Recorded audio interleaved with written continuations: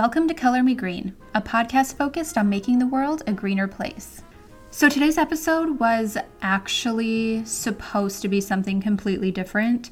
Monday was National Recycling Day, and I was obviously going to make an episode on recycling. However, I was on Google getting ready to do my research, and I came across a CNN article on human composting. And as you can figure, I was very intrigued. If you don't like listening to stuff about dead people and what happens after death and all that stuff, then this episode probably isn't for you. However, side note, we are going to call this a little sponsored by myself or a self-promo section. If you are into creepy things, you'd probably enjoy my second podcast that I started called Here for the Booze, where I enjoy a nice adult beverage and talk about things that are more likely than not going to scare me. I've already done 2 episodes, the first on the origins of Halloween, and the second, posted this week, is on the history of witches. This podcast, Color Me Green, is posted on Wednesdays, and Here for the Booze is posted every Monday. I love it, and it's just another creative outlet for me that I also get to learn from at the same time. So you should head over there and check it out, but obviously only after listening to today's episode here. Today's episode might be on the shorter side, by the way, because I'm really just going off of the article I found. I'm reading from it and basically making commentary as I go along because it's just very interesting. Now back to composting dead bodies. Human composting, also known as natural organic reduction or the reduction of human remains, is the practice of placing a dead body in a reusable vessel with biodegradable materials that foster the transformation into nutrient-dense soil that can be returned to loved ones or donated to conservation land. Actually, cremating is pretty harmful to the planet. Cremating one corpse emits about 418 pounds of carbon dioxide, which is equivalent to driving 470 miles in a car. In the U.S., cremations account for 1.74 billion pounds of carbon dioxide emissions each year. And if my math is correct, and I wouldn't count on it, but on the off chance that it is, I believe that is about 4 million people per year just in the U.S. The article also quotes Katrina Spade, the founder and CEO of Recompose, which is a licensed green funeral home in Seattle.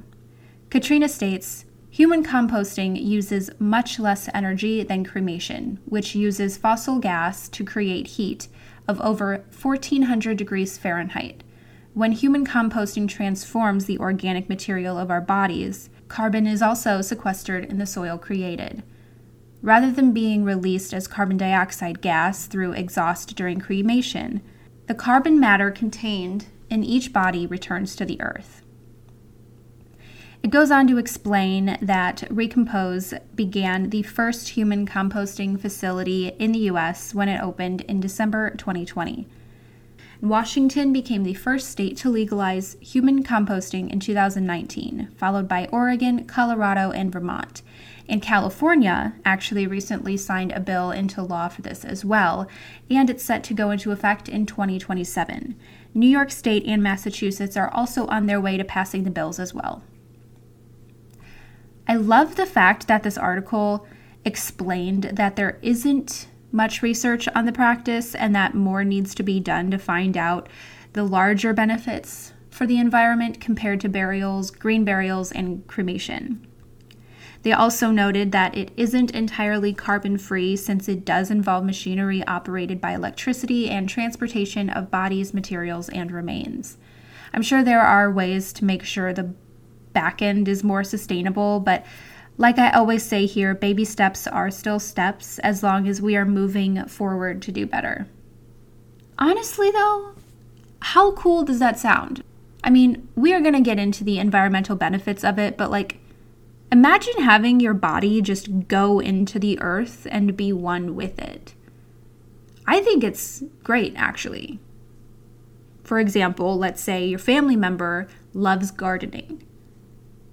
You could take the soil made from their remains and plant it in a garden or their garden, or plant their favorite flowers or a tree with it. It's such a nicer way of honoring someone than just burying them in the ground or throwing their ashes into a field or the ocean or wherever people do that.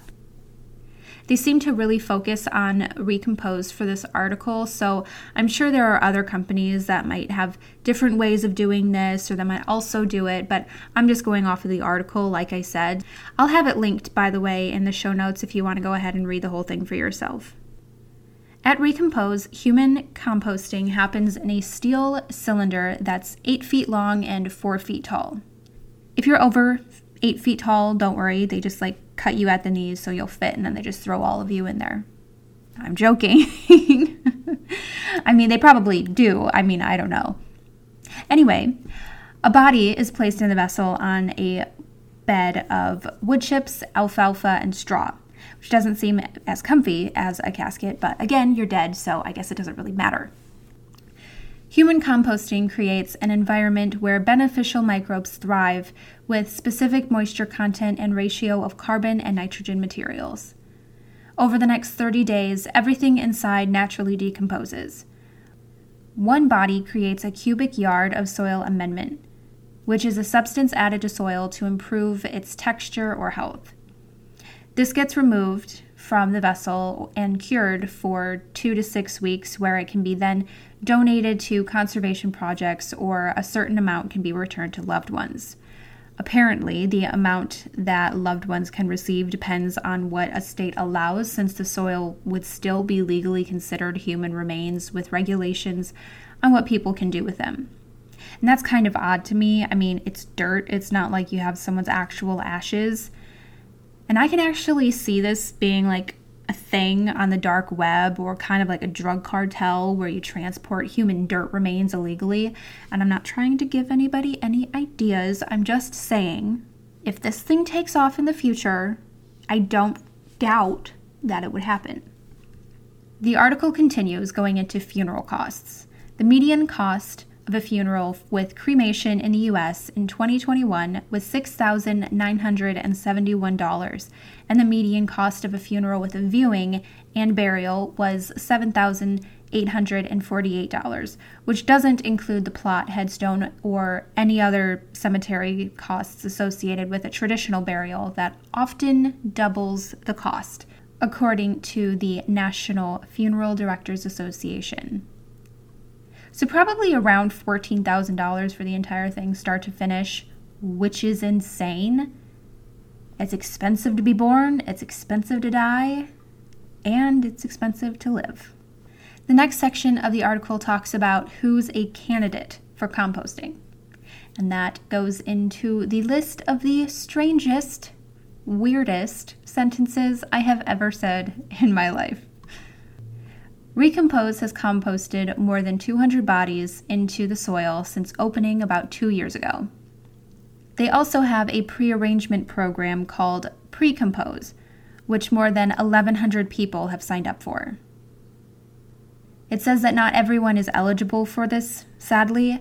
Natural organic reduction destroys most harmful pathogens, but there are 3 rare diseases that disqualify a body from undergoing composting: Ebola, tuberculosis, and diseases caused by prions, which are abnormal transmissible pathogen agents that can cause abnormal folding of certain brain proteins. The end of the article discusses how most funeral homes probably won't take on the practice due to the timeline. Since cremation can be done the same day and a burial can take 3 to 5 days, composting can take up to 120 days. So unless the funeral home is made of money or they start freezing bodies before they compost, it's probably not financially beneficial, since you need a lot of vessels to keep up with normal demand. I mean, I get it. Business is business and time is money. So it might take some time before this can be a widespread practice, but I'm glad to see that it's at least being considered and that states are starting to legalize it. Let me know what your thoughts are.